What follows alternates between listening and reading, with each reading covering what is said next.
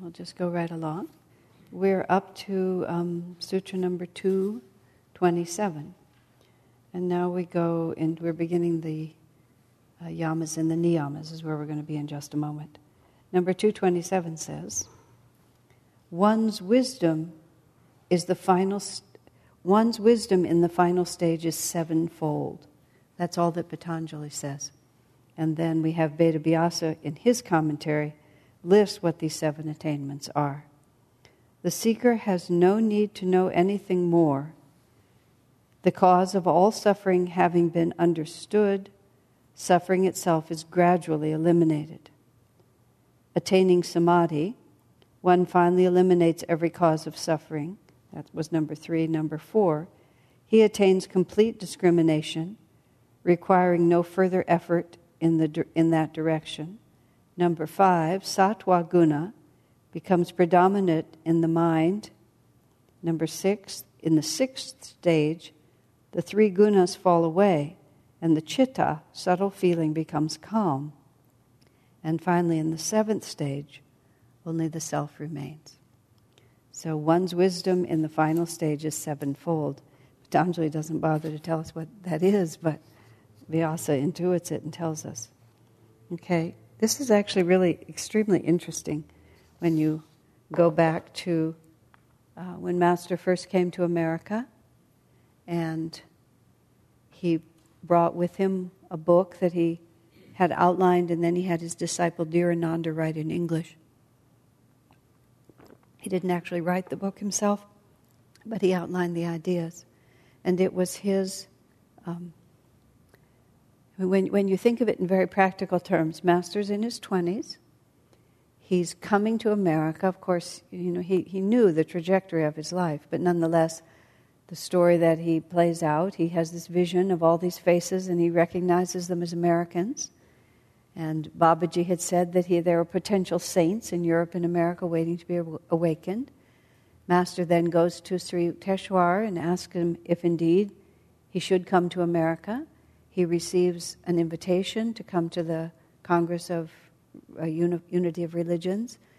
And when he goes to Master again, to his master, Sri Yukteswar says, all doors are open.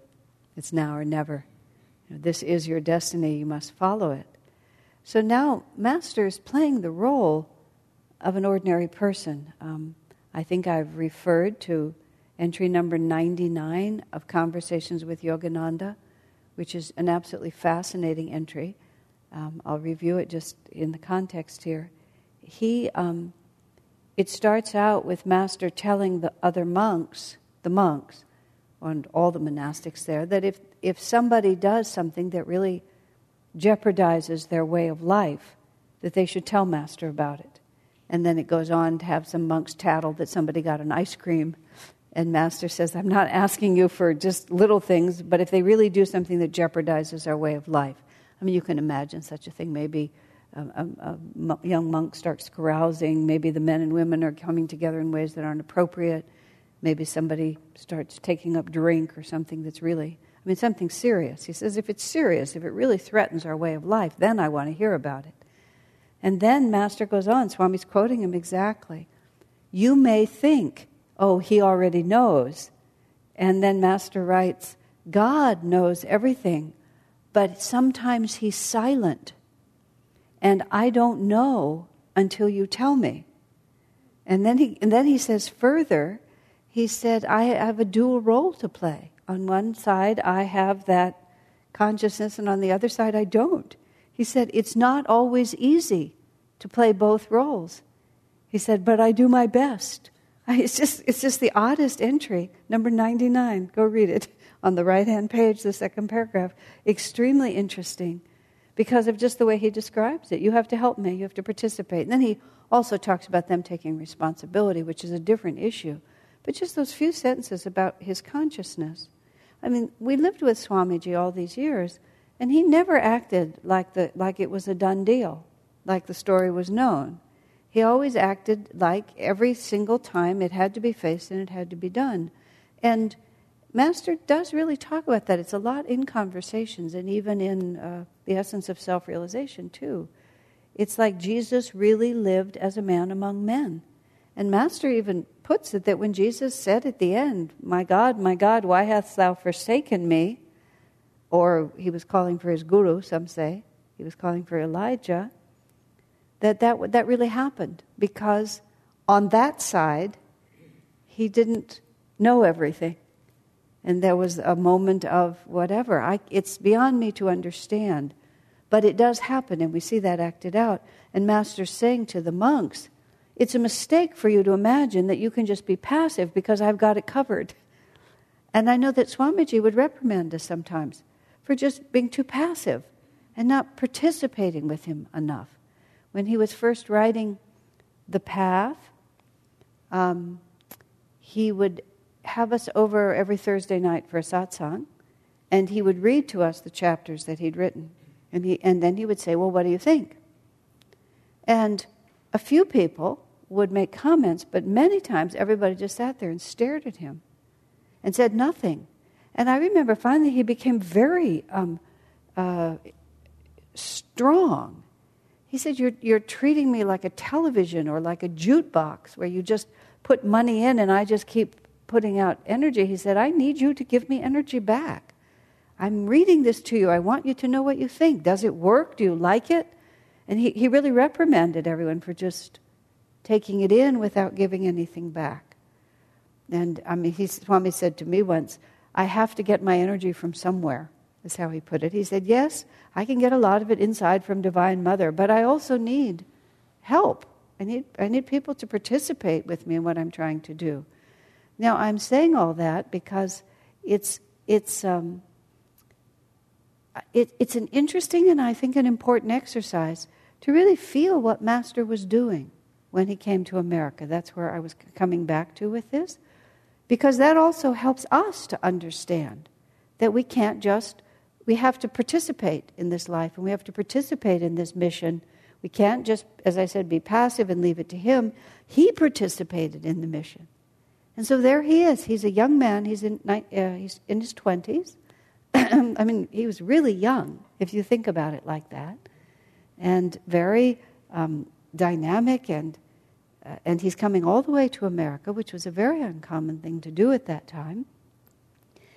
I found recently a picture, somebody offered it to me, that is a blow-up of Master's face taken from a big portrait that looks like it was the Ranchi school. So those are the years. I have to see what can be done with the picture. It's kind of scratchy. He looks just like Jesus. Big hair like this, big beard like that, big dark eyes. You don't even really at first realize that it's Master. We compared it with the picture of Master as a young boy standing behind his brother, behind Ananta, which is in the biography of Yogananda, because Master's face was very different, like all of us. When you age, your face fills out more and the lines become less angular. It's a very interesting picture. I don't want to say he looks just like Jesus, but he looks surprisingly like that picture of Jesus.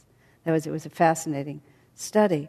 But also looking at that, you realize, remember Master said to him, you can have long hair, or you can have or one of his advisors said, you can have long hair, you can have a beard, but you can't have both. Well, when you see this picture of his beard, I mean, it was a huge, long, black beard like that and really thick black hair. So you can see why they said you can have one or the other, but you really can't have both, because he just looked so different, so extremely different. So he's coming to this country and he's trying to think, I can't take, and he didn't want to take Hinduism. He didn't want to take gods and statues and pujas and rituals and Sanskrit prayers. I mean, he knew that wasn't his mission. He was supposed to teach the unity between Krishna and Jesus' teachings. And where do you find that unity? I mean, really, how do you find that? Especially in a country that is essentially never heard of it. I mean, the reality that we live in now has no relationship to the reality that Master lived in. To even be a Swami was just so strange, or a dark-skinned Indian was completely strange. And he had to think about, how am I going to get across this bridge?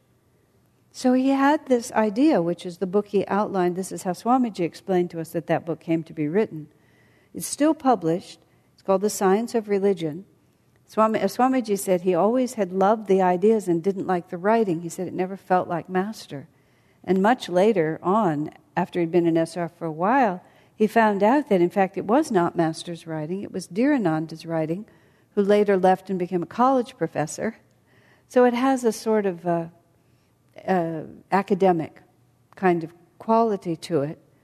But Swami, the ideas are revolutionary, and Swami rewrote it as God is for everyone. He would have rewritten as the science of religion, but we were strongly informed by our attorneys that that was a really bad idea. So we didn't. In fact, he wanted to make it by Yogananda. We were strongly informed by our attorneys that that was not a good idea. So he changed the name, and it says something about inspired by or something. But the essential point was a very simple one, and it became Master's message all the way through. Everyone is motivated by two desires. The desire to experience happiness, which is really a reflection of the desire to experience bliss, and the desire to escape suffering. And all of spiritual life, everything about life, but especially everything about spiritual life, can actually be reduced to those two questions. Because what is it that causes suffering, and where is bliss to be found? I mean, the whole of Patanjali that we've just been running through, how many pages are about suffering, suffering, suffering, and about ignorance, and about its opposite, which is the lack of suffering or the discovery of the divine bliss within. So he explained that out because he could see that that simple thought completely dissolves all differences among all human beings, cultures, countries, and everything. So here he says, Patanjali says, or Vedavyasa on behalf of Patanjali, number one, the seeker has no need to know anything more, the cause of all suffering having been understood. Isn't that interesting? Because once you know what's causing you suffering, you don't need to know anything else, because you have solved half of the issue. Of course, the other teaching, and this is why Swami ended up calling the book God is for Everyone, because God, as Satchidananda, not as some dogmatic version of, but Satchidananda, ever existing, ever conscious, ever new bliss, is for everyone. And it's just so self-evident. Who doesn't want to be happy? Who doesn't want to overcome the threat of death? Who doesn't want to be ever inspired and ever able to, not merely to be inspired, but to be aware of being inspired? That's why ever existing, ever conscious, ever new joy. That it never ends, and we're always there to enjoy it, and it's constantly renewing itself. So the side of that is that once we remove the causes of suffering, the bliss is spontaneous. And that's why he says all through this book, Patanjali says repeatedly, ignorance causes suffering, ignorance causes suffering, ignorance causes suffering. We don't understand properly. Once we do understand properly, well, then there's nothing more to know. So one's wisdom in the final stage is sevenfold. First is the seeker has no need to know anything more, the cause of all suffering having been understood. And this also,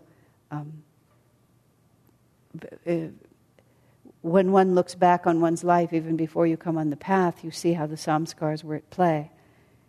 Through my first 18 years, I could never really get interested in anything because it seemed to me that the question was to figure out, I put it in the positive, how to be happy. And I really couldn't see the point of learning all those other things. I was a little lazy too. That was also part of it, that I could have just been a little more industrious and acquired a few more useful skills for the life I ended up living. But still, it just seemed so obvious to me. What's the problem here? Let's sort out the problem. And nobody tried to teach us that. But once it's settled, you've understood everything. Number two, suffering itself, let me just get this right. There's no need to know anything more. The cause of all suffering having been understood, suffering itself is gradually eliminated. That's just, I think that's an interesting phrase, though. It's only gradually eliminated. That's probably being because even once you have the perception of freedom, the karma, the residual karma has to play itself out. There's no reference to being a jivan mukta, but that's probably what's there, that the karma finishes, but you don't really need to understand anymore. You can just let it play. Attaining samadhi, one finally eliminates every cause of suffering. So we've understood where suffering comes from, then suffering gradually ceases, and then when we attain oneness with the divine in samadhi, every cause of suffering is eliminated. That would mean that once the ego is completely dissolved and there's no separate self, that being the fundamental cause, it would all be over. He attains complete discrimination, requiring no further effort in that direction. I love that phrase. No further effort. Before we were talking about conscious, continuous effort, wasn't it? Uninterrupted conscious discrimination. But it's not required anymore because it's automatic. This to me reminds me of how many times I've mentioned to you that I have thought that Swami had a good attitude or a lot of self-discipline, and I've realized that he simply has a completely different perception. And perceiving things completely differently, a whole response naturally follows in which there is no necessity to discriminate as to what is the right action. It's just a completely spontaneous response. And this is our personal progress, and it's important to realize that. That's why Master says merely to be nice or to behave properly is not freedom. Freedom is when there's no dissonant impulse left, that the perception of reality is completely shifted. This is why when that man said to Anandamayi Ma,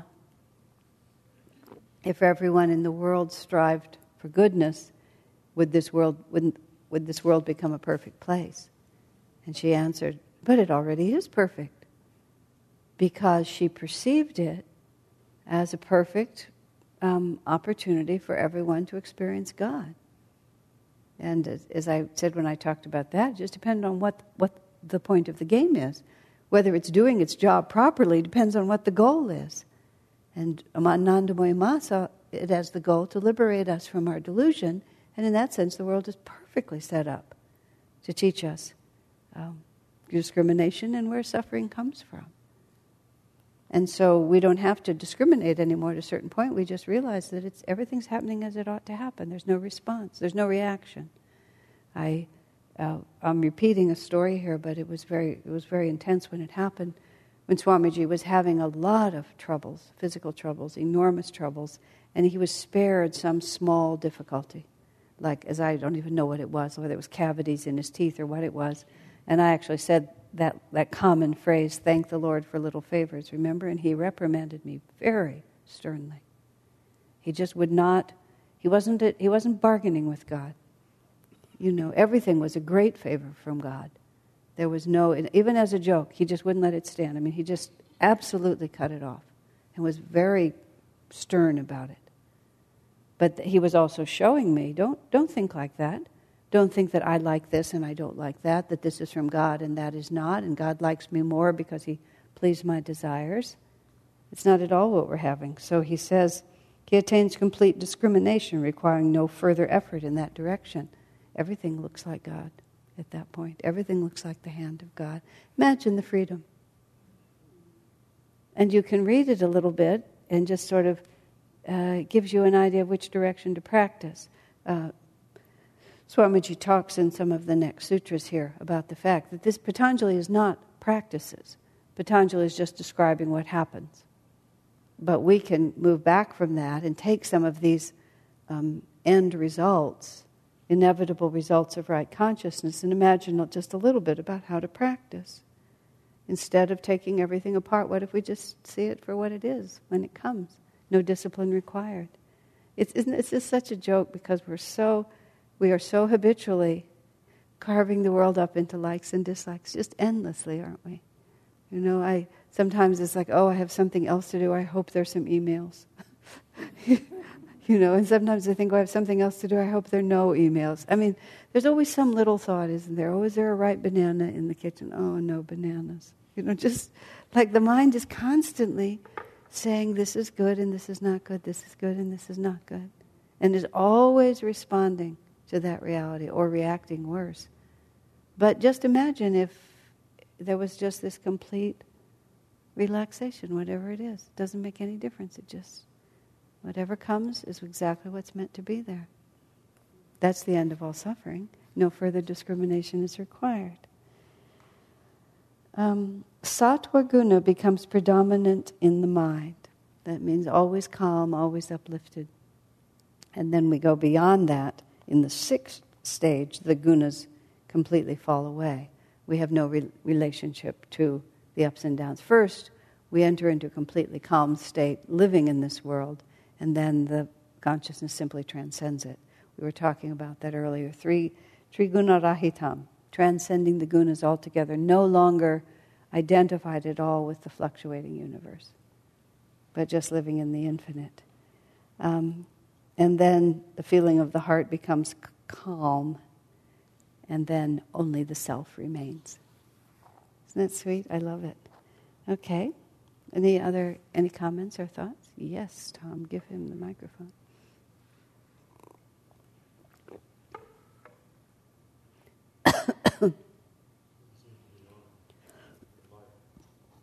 Try it, see if it's on. I love this. We have people in this room who have complicated and responsible jobs, and yet that microphone foils us week after week after week. Go ahead. Okay, I hate to ask this, but he keeps mentioning the mind. I don't know what the mind is. He mentioned the mind there a couple times. Becomes predominant in the mind. So what's the mind? I don't know. It doesn't matter. It's your experience. I mean, you wouldn't understand the sutra anymore for knowing that, but it becomes predominant in the mind and the field of consciousness. It's just a level of consciousness. It's a level of consciousness. Yeah. I don't know how to define it better than that. I'm sure it can be defined, but not by me. Okay. Anything else? Yes. Saranya, back at this side.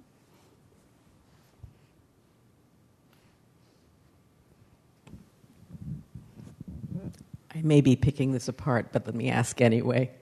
So when the person reaches this level where they themselves are in a state of no longer needing to discriminate between good or bad, or reaches a state of samadhi, that their experience of the world is one of peace and acceptance. When the person reaches that point where they accept whatever happens is from God, and they, so they're at peace in that sense.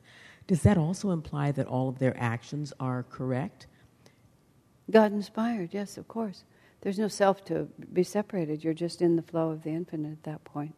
Correct, in the sense of you're not subject to the thwarting cross currents of ego, which cause motivation. You're to be motivated. You're no longer. There's no longer a small self that has to be protected and guided. So you don't make decisions. You don't make decisions anymore that protect your separation. You just live in the unity, and everything happens from that unity. Did that make sense?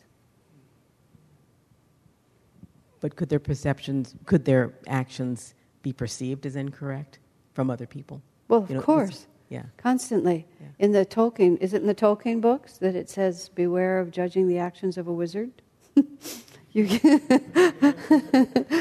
just can't tell. You don't know what they're doing. People misunderstand what the great souls are doing all the time.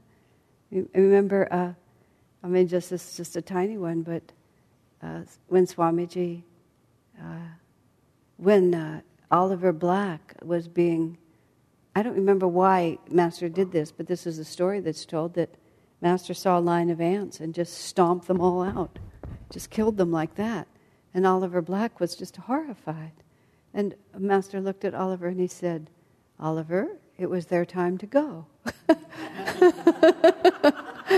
I mean, somebody watching that would think has lost his mind. Swami tells the strange story of when Master warned them that they needed to kill rattlesnakes around the desert retreat, and Swami saw a snake, and he painfully but dutifully killed it. And then a few days later, Master commented that the nuns were so ill-informed that they just killed a common garter snake the other day. And Swami realized that he'd killed a common garter snake, that it wasn't a danger at all. And he said he felt very bad about it because he'd taken the life of this innocent creature. And he said a few days later, Master sent him out with pots of boiling water and had him pour the water down anthills to protect the master's house from ants. And Swami said, those ants posed no threat at all to master's house. But Swamiji felt in a very subtle way, master was trying to ease his anxiety about having taken an innocent life. That it's all right, look, I'm just going to murder all these ants. You don't have to worry about these little things. It's kind of a strange story, but that was how Swami really felt that was what master was doing. He was just trying to ease him away from being oversensitive and misunderstanding and think it was such a terrible thing. An innocent mistake like that was such a terrible thing. You can see how the mind can become obsessed by things like that. I can easily see it. Oh, I killed the snake, I killed the snake, I killed the snake. And it begins to become this huge thing in your mind. Master just goes and, murders a few million ants. These things come and go. Don't worry about it. Interesting, yeah. So if karma depends as much or more on the consciousness with which you do something as the actual action itself, then does the karma you get for an action change when you start feeling guilty about it? Because one would say that, like, he wasn't trying to go out and kill an innocent animal. He thought it was an actual danger, maybe, and he unknowingly got the wrong kind of snake or whatever. You would think that would not be as bad karma. Does that change when he starts agonizing about it? And what he gets then is the karma. It has nothing to do with the dead snake at that point. It has entirely to do with an exaggerated sense of egoic responsibility for the things that happen. So he gets a completely different kind of karma. Guilt is not the balancing attitude to wrong action. The balancing attitude to wrong action is calm, clear discrimination, and the calm resolution to live better the next time. I mean, that's how Swami would, because he had to work with me and a few of my close friends about that quite a lot. He said, you've made a mistake, look it squarely in the face, don't run away from it, don't justify it, see what you can learn from it, and then forget it. Period. Because otherwise, you've just carried it on and on. So that's why Master was trying to get him, just let it go. You made a mistake, there it is. Next time, look more closely at the tail. Okay. But then to think that the death of this snake is such a big thing in my life, and what's going to happen to me next? I mean, if you were going out like Swami describes in the biography, where that man was driving him across the country, was running down rabbits on purpose. He was driving Master in the car, and he's running over rabbits on purpose, and Master tells him to stop, and he doesn't want to stop. That's worse. Yeah, I mean, that's a bloodlust. Just enjoying taking the life of small creatures is entirely different. But even then, when we realize our error, the point at that point is to repudiate it, not to identify so deeply with it. It's very tricky to be really free of something, to recognize it for what it is and then be free of it and not think that we're...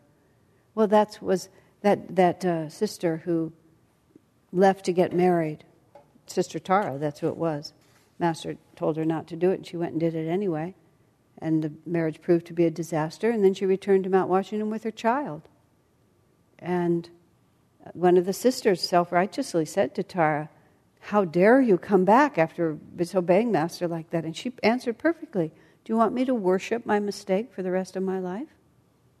But you see, that's what you're doing when you're being guilty. You've taken a wrong action and you've put it at the center of your consciousness, and then your consciousness just revolves around it. You're worshiping it. All your energy keeps going back into it. I mean, where does that help us? That just takes the first error and then makes a completely different one on top of it. Guilt is a very tricky business and absolutely useless and has nothing to do with spiritual growth. It's your ego trying to persuade you. Let's not actually spend our energy changing. Let's just shift our focus. And that just doesn't do you any good. Shift our focus to another dimension of the ego. And I'll just finish, since you've heard these before, but they bear repeating. When Seva was days later still in a mood, and Swami asked her why, because she had done something rather thoughtless and had caused a certain inconvenience for Swamiji. It was one situation where there was a lot of people around. She made some comment or said something that rippled back, and then he had to kind of straighten out the confusion. That was essentially the event. But she had just made a careless remark, and she was careless. 4 or 5 days later, she's still in a mood. Swami says, what are you so moody about? Oh, I feel so badly about what I did the other day. He said, what egoism? She said, what? I thought I was diminishing my ego here. He said, no. He said that you're so shocked that you could make a mistake that days later you're still thinking about it. And that one has always been really interesting to me, because as these things have loosened their hold on me, I begin to realize that is what it's about. So if I do something, which, one does on a regular basis, that was not such a good idea, it's like, yeah, so it was not such a good idea. And I could suddenly see that is really the kernel of it, that it's so horrifying to have been revealed to be imperfect that you have to spend all your time contemplating it. Whereas true humility is like, why is this so shocking? I remember once, this was one of my absolute favorite responses to criticism. A friend of mine, this is my own response, my favorite of my responses. Somebody was very critical of everything that I was doing here and in my position, and decided that they owed it to me to make sure that I understood how unfortunate it was that I had so much influence and responsibility. These things happen periodically. And the person sat in front of me and explained rather, completely and rather accurately all my shortcomings. And my response was, do you think if I knew how to do this job, I would still be doing it? And it was just so obvious to me, of course I don't know how to do it. When I get it perfect, I don't think I'll have it anymore. So why are we so surprised? And afterwards, I was so proud of myself. In the right way. It's like, okay. It's unfortunate. It's not, I'm sorry for you that you have to put up with it. There are places you could move to. One man came to me once. This was my second favorite experience. Maybe my first. He said, a lot of people find you inspiring, but I don't.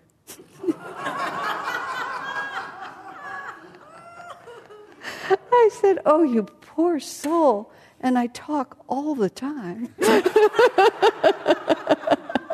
I really did. I felt so sorry for him. Sunday service after Sunday service, it was just such a misery for him. He was so disarmed, he began to laugh. What could he say? What could I say? Give me an idea how to be better, I'll be better. Go ahead. So going back to what you said about guilt is not a correction for a wrong answer. You need to calmly recognize it and resolve to do better. It's not the antidote. Guilt is not the antidote to delusion.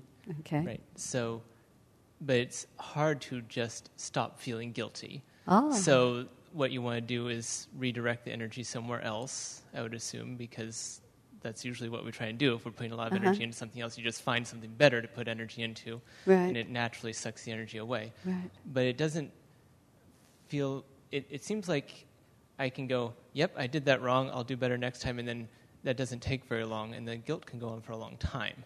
So it doesn't feel like that's really an easy way to haul all the energy away from the guilty part of me. Well, what you're asking is what are the techniques for overcoming guilt, is what you're actually saying. Right. Because just the mere repudiation of it, it often laughs at you when you just merely repudiate it. Is that... Right, or even if I honestly recognize that it doesn't feel so opposite to guilt that I can't also feel guilty for having done it. Simultaneously. The answer to that is everything that you do on the spiritual path, quite seriously. I think a lot of Swami's songs are a very good antidote to guilt because they change your vibration completely. Anything that makes you joyful and makes you feel expansive. And so service is, every single thing you can name on the spiritual path. To my way of thinking, and this is not necessarily everybody's way, because I have a very active mind and I have a very conceptual mind. I like to get the concept clear. Even if the feeling persists, I can always just kind of be quietly battling it. There's a difference between knowing that you have fallen into a hole that you don't want to be in is quite different from falling in the hole and then beginning to, decorate it and bring your books in and make your bed down there. So it's like things can linger. Because some guilts are like family guilt, like responsibility, for example, for your parents' happiness, or a deep feeling of that you've disappointed someone, and there's no way to fix it. And family guilt I mentioned because that which is sort of bred into you from your subconscious is really deep, or it's come from another life, and you don't really quite know why you have it. I talked to someone who fundamentally feels responsible for the ecological condition of the planet. Now that's a big one to carry, isn't it? Yeah, so they're sort of walking around all the time feeling they ought to be fixing the planet. That's a little hard to shake. And who knows where such thoughts come from? Maybe in some previous incarnation they followed some path that really did have terrible consequences, and even if they're not responsible for the whole planet, they may really have done something that they now realize they really shouldn't have done. So you don't always know the source. So some is obvious, but some is really deep-seated, and it's like you just have to keep pulling in the opposite direction. And it's one of those things where you keep pulling in the opposite direction and gradually you change. I'm certainly living proof of that. And I don't actually know when it began to shift, because some of the things I'm telling you, Swamiji told me in the early 70s. And I always remember them and I always knew they were true. But some of them I just kept... I always knew that they had to be true, let me phrase it differently. But I didn't actually know that they were true. I just struggled. So that's really, there's no other answer to that. But it helps me at least have the concept straight. Because then once the wheels start turning, I think there's something wrong here. At least you can try to unravel it. And japa and affirmations are enormously helpful. Anything that is a mental tape is greatly aided by another mental tape. And that mental tape is not necessarily even related to the wrong one. It's a replacement. Because you see, it only exists inside your head. There's no thing, there's no material object like this. There's not even like a lump of something in your tummy. It's just a vibration in your head. Shift the vibration in your head and you don't have it anymore until the vritti gets a hold of the ping pong ball of your attention again and then starts sucking it. But just get that attentive somewhere else. Thus, selfless service. Thus devotion, thus prayer, chanting, everything that we do. And depending on how fierce the attachment to being guilty is, depends on how fierce the effort to overcome it has to be. Yes? Well, when I feel guilty, if I feel guilty because I've hurt somebody else, I've hurt their feelings, then I finally, it's so hard sometimes, apologize or talk to the person, and I've been really lucky that people have just forgiven me, I know. or we were able to talk it through, and then I know next time not to be doing what I did the first time I try. So, but some guilt is just like I felt guilty when you came in and the water thing was empty. Yeah, that's a little exaggerated. I know.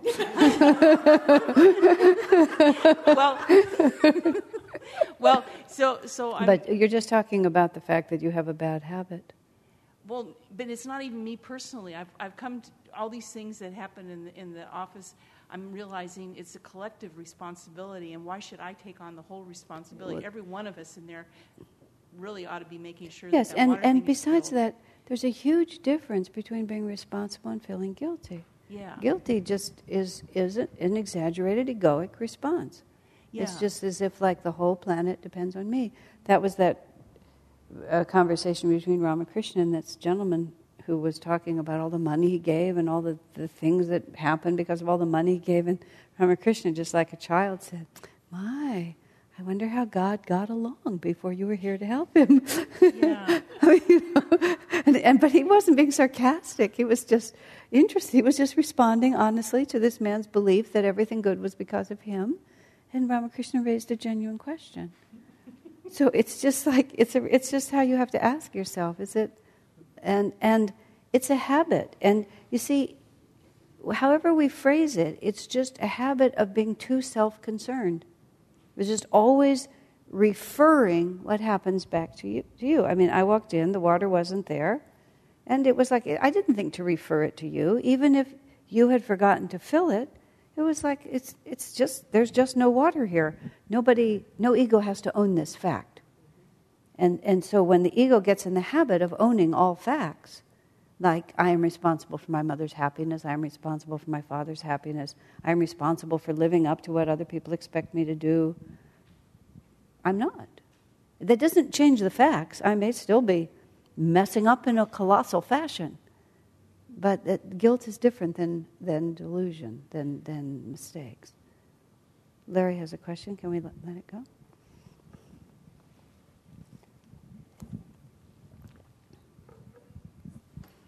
So, something that I heard a while back related to guilt, which I found helpful, is the term sin in religion, which of course has a guilt connotation. If you look it up in the dictionary, it's actually an archery term, and it literally means to miss the mark. And excellent. so the way I've thought of it is, okay, if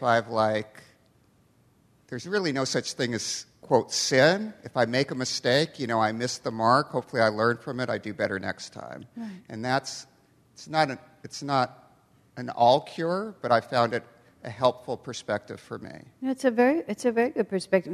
We just missed the mark. It implies that you're trying, and it also, again, this goes back to what Swami said to Seva all those 45 years ago. If you're sitting there and you're trying to learn to shoot and you miss the mark, you don't then just say, well, I guess that's it for me. You just pick it up again and you try it again. Guilt is just falling on the ground and becoming hysterical because you missed the mark. Oh, I forgot to put the water in there. Well, okay, so I'll put the water in there. You can't say this when Shanti's around because she's a medical doctor, but for most of the rest of us, nobody dies when we make a mistake. And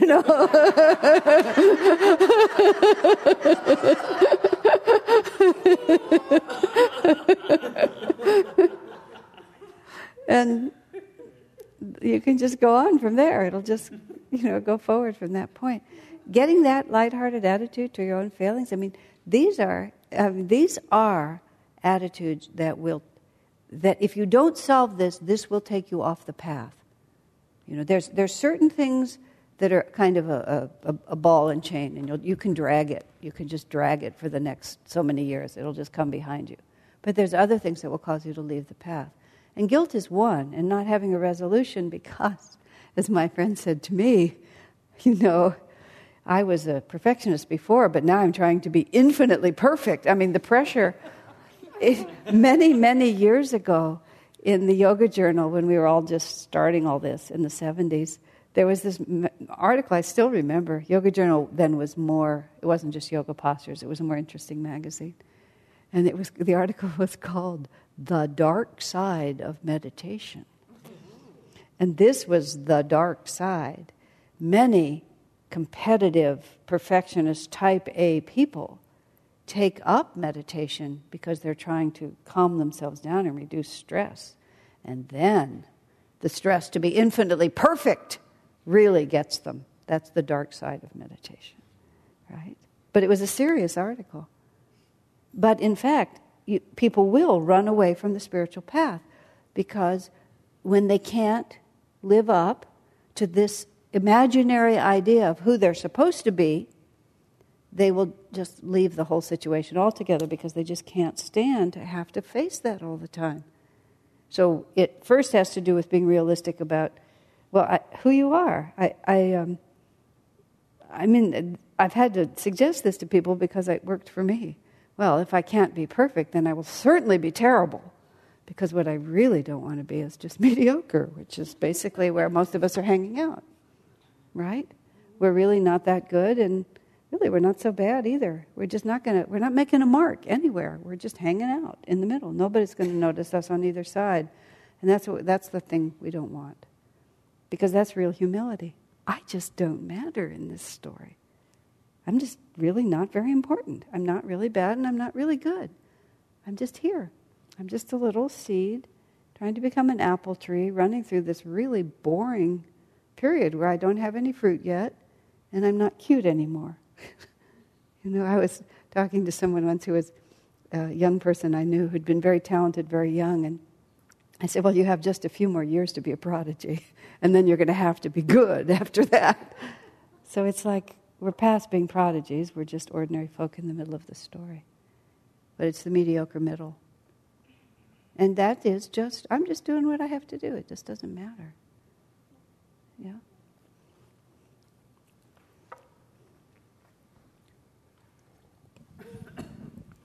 What about people that get mad at you for not doing something that was your responsibility, and they just get irate, or not even, well, it doesn't have to be irate for me. And you know it was your responsibility to get something done. Well, you blew it. There you have it. If they're excessive in their response, that's not your problem. But if you actually were irresponsible, then you have to say, I guess I have to try to do better. If the entire spiritual path, it's not about them. It's not about who they are and what they're doing. It's how you're responding to it. And the personal stand in your own reality and just be comfortable in it is, again, that's the essence of the spiritual path. And that's what we're always being driven to. And I was saying, was it last week or the week before, people who leave Ananda because some other person was, just really off the wall. It doesn't have anything to do with what anybody else is doing. We do our best, and if our best is lousy, well, there you have it. We probably have other nice qualities. And if somebody is excessively unkind about the fact that you're not good at this, well, like I said to that man, he didn't find me inspiring. Oh, you poor soul, you have to listen to me all the time. What can I say? I'm doing my best. I don't get up there and say, let me see if I can bore this audience. Keeping track, on my hand of how many are falling asleep. You're doing your best, and you have a whole bunch of responsibilities, and you can't keep them all in your head, and you mess up, and sometimes you make a big mess. What can I say? Everybody has. Everybody's done it. And then you rush like crazy to try to fix it, and sometimes it's unfixable. Oh, wow. And then you have to just say, well, maybe God has a plan that I don't know. And a surprising number of times He does. That's been my formula that I've said to you many times. When I have a lot of work and I worry, I either get it done or I don't. And sometimes when I don't, it actually is still just fine. It just rolls out in a different way. And I am more who I ought to be, because being a good devotee is not always getting your list finished. Being a good devotee is using your discrimination, being in the flow, being realistic about things, relaxing, just letting it happen the way it's supposed to happen. We should strive for excellence, but when we can't meet it, it's not always a sign of personal failure. That's the most interesting thing I've learned, is when I don't quite get it. I used to just stress so much.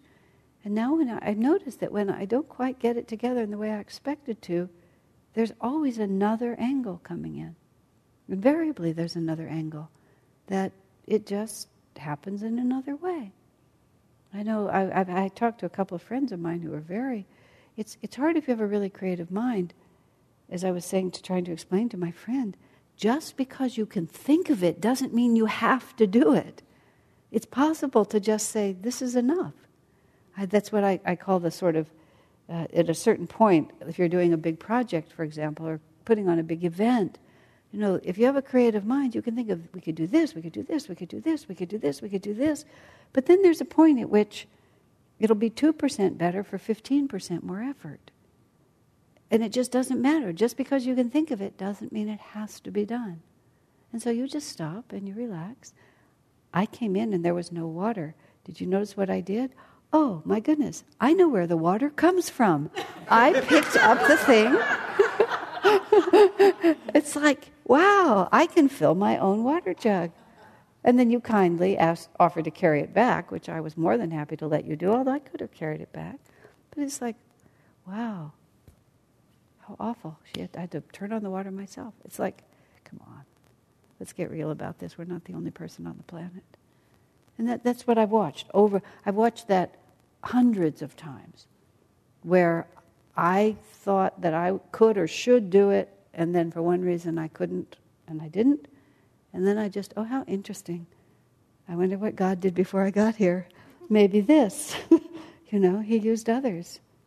That's not an excuse for laziness, but that is also how you use your discrimination when things happen other than you expect them to happen. Instead of feeling guilty, you just say, well, I wonder what's going to happen next. And you have to realize other people have karma.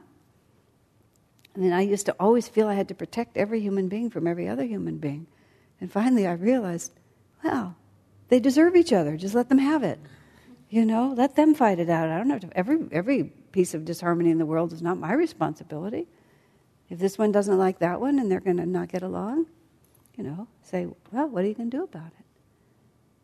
And so complains mightily about this one because this one is this way, and I have to say, well, what's in it for you to learn? They would never have picked on you if you weren't the right one for them to pick on. And you just begin to realize, oh, I'm not the only person on the planet. Things can just run themselves. Am I really responsible for this? And merely because you can project yourself into it or even have a better solution does not mean you're really responsible. That's how you become sane on the spiritual path. Then the dark side of meditation, and it just doesn't get to you. You just can just sail along and you can stay on the path forever. And then you're much farther ahead than the straw fire who becomes so frantic about everything and then is gone in a couple of years because they can't handle it anymore. The tortoise and the hare, is that the story? Yeah, the hare burns out and the tortoise is just still there. That's the picture that I always have in my mind is when all the dust settles, I'm still going to be here. Devotees may come and devotees may go, but my Lord, I will be thine always. And you have to say that to yourself too. That's a good antidote for guilt, that particular chant. Let's take a short break. All right. I am going to be away the first week in June. So that means there'll be a class next Tuesday, but then the following Tuesday I'll be gone. But I'll be gone for like 10 days, but it'll only be one Tuesday because I'm leaving on a Wednesday and returning on a Monday. So it's the first Tuesday. It's the least I could do, actually. So it'll be the first Tuesday. No, is that correct? Yes, the first Tuesday in June because I leave on the last days of May. They don't really have words, do they? The last days of May. The last bright, sunny days of May. Okay. Very. Just like... I was going to enjoy the trip, but now the guilt burden is just so intense. And when Tuesday comes, oh, Lord, there's just no telling what's going to happen. Okay. So I'm going I told you this, I think our book distributor is very enthusiastic about the Ask Asha book, which is just being printed, and it will be available soon. I don't know exactly where it is. It got caught. Oh, they were supposed to have it this weekend at the village, but it got caught in customs. They couldn't get it out of customs because it comes from Hong Kong. That would have been fun.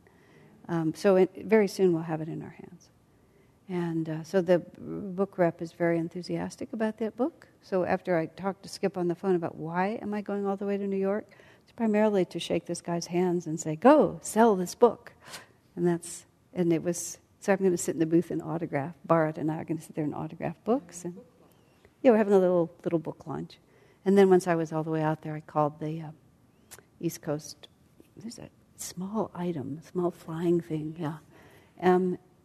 I called the Rhode Island and the Boston and the New York people, the little Northeast there. So I'm going to tootle around to those places for a few days.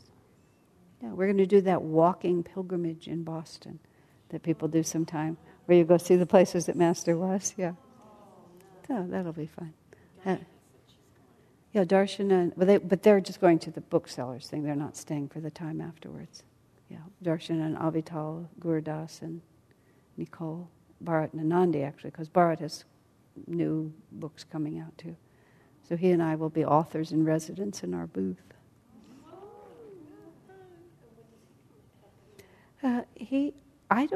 It's not clear to me whether this is a new book or whether they've simply revised.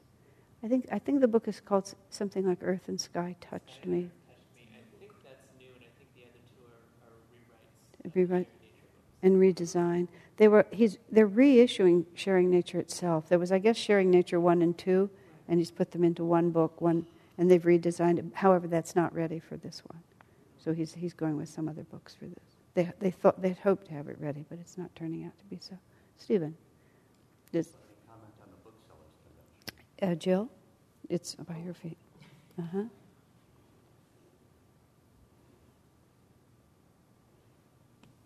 This is a comment on the Booksellers Convention. When I first came to Palo Alto and I was with East West, I went to the Booksellers Convention in Los Angeles, and Swami was there. Right. And it was a really fascinating experience to see him there. It's a Crystal Clarity booth, very similar. He had just finished the album Secrets of Life. Oh, he kept putting the headphones on. So yes, so he was just this presence in this little booth. Every person who would come by, he would have these headphones. He was just beaming, and he would put these headphones on your ears, and say, "Listen to this." And it was just an amazing thing. And it took me a while to kind of, like years actually, to sort of get the appropriate perspective on it. But it made such an impression on me, his level of enthusiasm. Yeah, his childlike enthusiasm is what he actually had. Isn't it sweet? Well, we'll see what happens when I go. Yeah. I remember also from the Booksellers Association, one of them, Swamiji is so totally out of the popular media. Somebody introduced him to King. What's the first name of the? Larry King. Larry King. Somebody introduces him to Larry King. Swami didn't have the foggiest idea who Larry King was, but he's introduced him, and Larry King is wearing his characteristic suspenders and bow tie. Swami's introduced, and then he looks right at him and he said, "You must be very, very famous in order to be able to dress like that."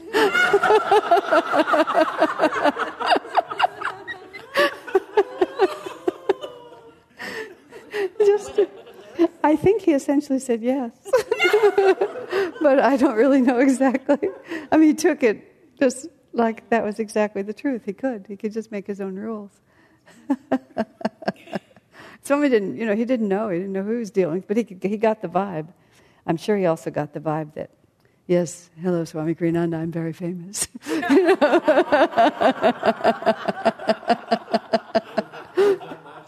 I said he got the vibe, that when Larry King himself met Swami, that Larry is conscious of the fact that he is famous. He knows he's famous. I'm here and I'm famous. That was, Swamiji was so fond of telling that story of when he was at some spiritual fair or another, and he was chatting with this woman for a while, and then he asked her name, and she gave it to him, and then she asked his name. She didn't recognize him. And he said, Swami Kriyananda. And she says, "But you're famous," like that. And Swami always tells the story, and he says, "Well, I don't know whether I am or not, but why do you say 'but'? You're famous." "Well, you don't seem famous." And of course, Swami went on to say he didn't seem self-important, which so many people who are famous are very self-important, and they get a lot of, they are very identified with being famous and thinks that makes them something else. Swami thought it was a great compliment that they didn't think so at all. What was it that happened when there was some big event? I think it was it might have been New York City, and there were a lot of devotees and people around. I can't remember what the event was. It doesn't really matter. And a lot of people were recognizing Swamiji at that particular event.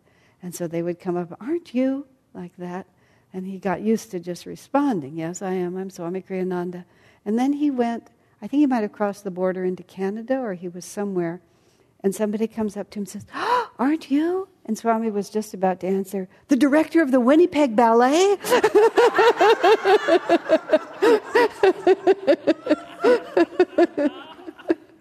So it was always became sort of the joke. Aren't you the director of the Winnipeg Ballet? No, I don't think I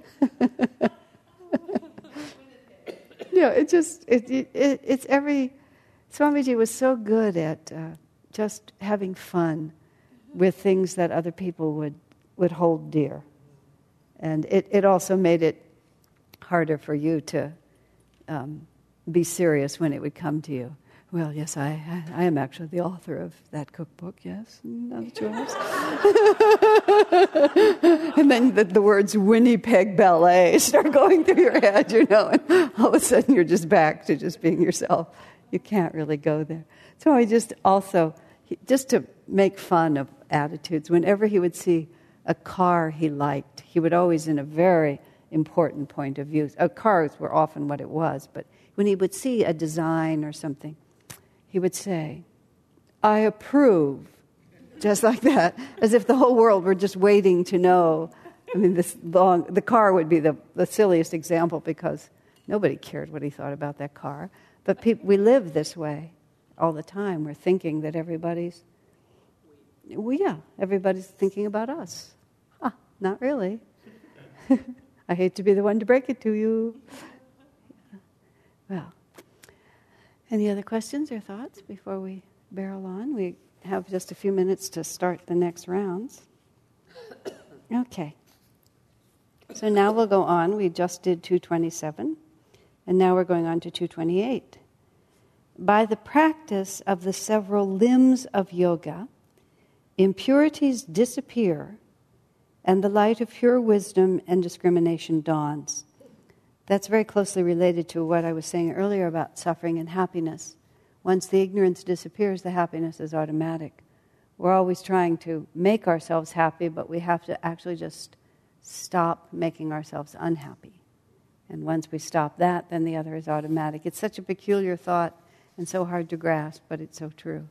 That's why people who have, for example, those near-death experiences in which they suddenly discover that everything is just fine. That woman in Hong Kong, I can't remember her name, who recently wrote a book that was so impressive. That was just her startling realization, and that was her message when she came back. She was always trying to be good enough, and her message sounds a little simplistic, but not really, because she really had it that way. We're fine exactly as we are, and we're loved exactly as we are.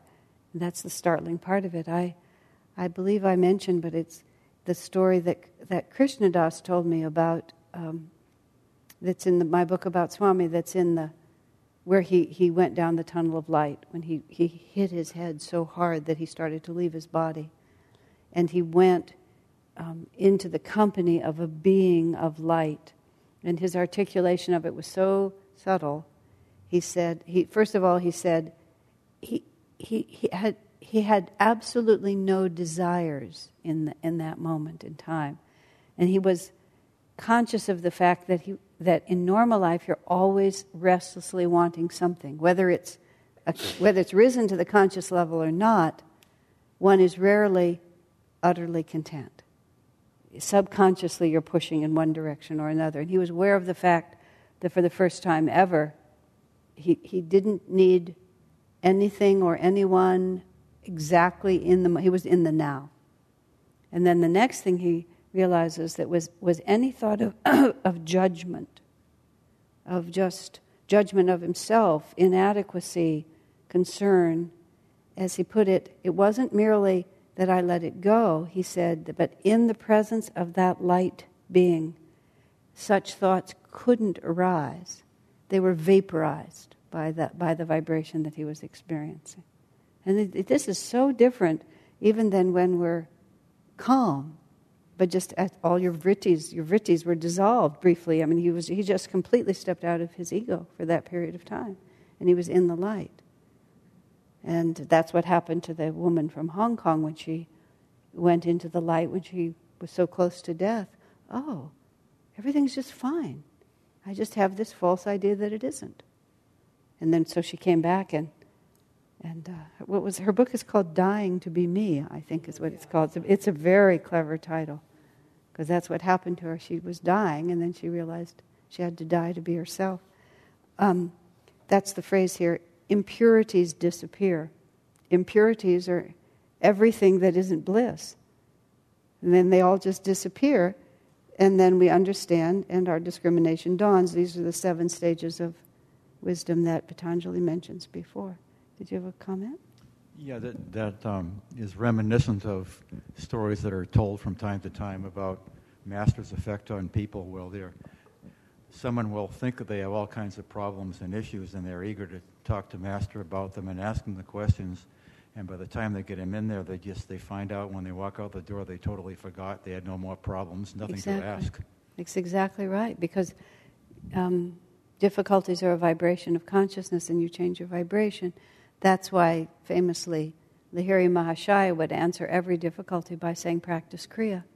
Whatever issue you would bring to him, he would say, practice Kriya, which means change your vibration and those difficulties will be resolved. Just lift your consciousness and those difficulties will be resolved. Swamiji tells us that story in The Path of when he fell into a mood and became convinced that Master didn't love him. And he tells the whole story about taking the water bottle, which is the theme of our night, the water bottle into Master's room and trying to make a big noise so Master would greet him, and Master didn't come out to see him at all. But then he just went, sat in his meditation room, used his willpower, and lifted his consciousness. And as soon as I think of it as a ping pong ball, because ping pong balls are really light. This is my own little image. And I think of the vrittis in our spine. I think of the ping pong ball as the point. This is really just a completely feeble image, but it always works for me. The point where we're focused at the moment. And if the ping pong ball gets swept into one of these vrittis, it just whirls around there. But if we can just draw it out to here, wherever the ping pong ball is where is us for that time. Yeah, you win the prize. And so that's what Swami, it had sunk into a vritti of what about me, he doesn't really love me, everything. And then he got it back to here, got his attention back to the point between the eyebrows, and all of a sudden the whole world looked different. Well, of course, it's just he's busy. He can't be holding the hand of every single disciple every minute. He just felt vibration shifted. Change our level of consciousness. Do Kriya. Love God. Serve. I mean, Swami's very powerful at meditation. Some of us, depending on how imprisoned the ping pong ball is, don't have the willpower to break it with meditation, but you can break it by doing something more active that will shift your attention, and then you can come back to that. But meditation is the most direct way to do it. Energization works really well. And service works really well, and physical activity works really well. You develop a little arsenal, a little menu, and you just try them one after the other. I started swimming, which I've been doing now for 15 or more years. It must be a little longer. Yeah, it's almost probably close to 20. After we had some kind of a meeting with the board of directors of SRF in the middle of the lawsuit. I'm not sure exactly which one of those meetings it was. It doesn't really matter. Afterwards, I was so, everything about my nervous system. It might have been the meeting in which they pretended to reconcile with us, which was a mind-blowing meeting. And I was just so, all of us, we just didn't know what to do with ourselves because so much had happened. So everybody else went into the gym, but I didn't have the right shoes, so they wouldn't let me in the gym. So I always describe it, I threw myself into the swimming pool, and I just, went from one end of the pool to the other, back and forth, and I discovered the physiological link of stress between mental attitude and the way you feel. And I discovered that you can break, that a great deal of suffering gets planted in your body, and if you can interrupt that cycle of the stress building up, then it never really gets to be so lodged in your mind. And for many years afterwards, I would just, whenever I would find myself becoming edgy, as I described it, I would go throw myself in the pool, because then I could swim and I could interrupt the physiological development of a sense of stress. And then it would never lodge in my mind. And it just became one of those things that, you have on the menu. Chant, energize, throw self in swimming pool. Just like this. And Earl Grey tea is on that list too sometimes, But it's just like, I just need to shift the energy. And if you can't just sit down in your meditation room and bring your attention to the point between the eyebrows and have everything fall away, if you can, do that. But if that doesn't work, you need to have a fallback position. No matter how small it gets down here, eat chocolate. If it works, it works. That's why I have Earl Grey on the list too. Sometimes it's just, I can't do anything. I'm so tired. I don't have a brain. I can't concentrate. Nothing's going to happen. I just go have a little tea. Personality in a cup. Everything's just fine again. Sometimes I'll realize I've only drunk a half an inch of it, but somehow it's persuaded me that I have energy again and I can do it. Shivani, I traveled all over India with Shivani, who is the most energetic, determined human perhaps on the planet. I don't think the planet's big enough to have two of them. And every time there was a lull in the action, I'd see Shivani would be energizing. And sometimes I would want to say, have mercy on us, sister, don't energize anymore. But she would be there. And gosh, that woman would move. She's, just moved the planet, made the movie happen. Just always pulling the energy in.